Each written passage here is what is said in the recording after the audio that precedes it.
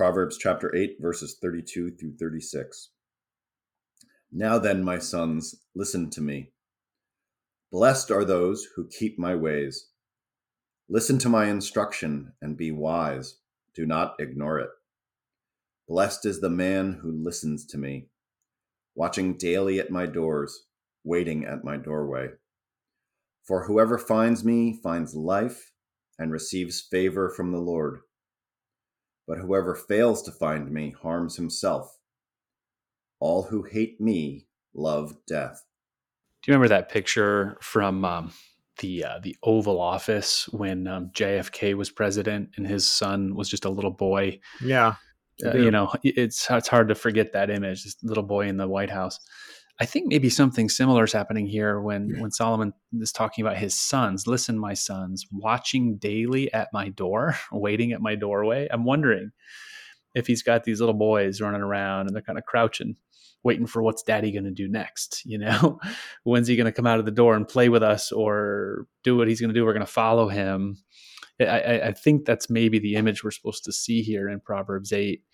It is kind of cute and it's kind of beautiful, but it's also instructive of our relationship with God. The rabbinical model of the New Testament era was just that. The disciples would always be watching. They'd always be watching their rabbi. What will he do next? We want to follow him wherever he's going. We want to go.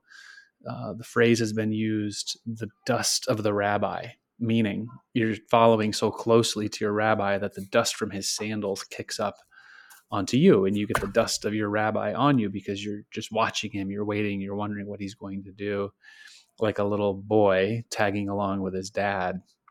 And the kind of the takeaway for that for me is, well, how do I do that? Jesus isn't walking around anymore. I can't get his dust on me. I can't wait by his door watching for his next move. So how do I follow him? Well, it's reading the Gospels. We get to know Jesus in his actions and his love and in his words by reading and rereading all the stories of the Gospels. That's our window. That's our doorway, so to speak, that we can watch him through.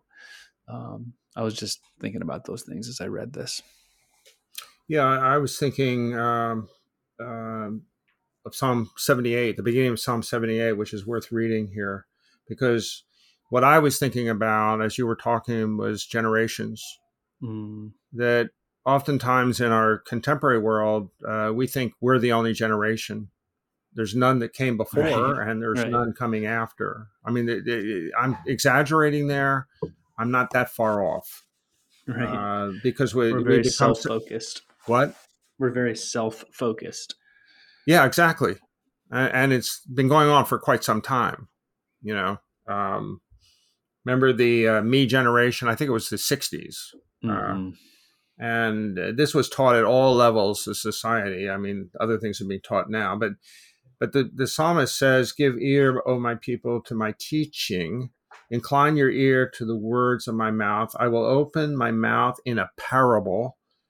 I will utter dark sayings from of old, things that we have heard and known, that our fathers have told us." And then it says, "We will not hide them from our children, but tell to the coming generation the glorious deeds of the Lord and his might and the wonders that he has done." Man, is that a call to action or what?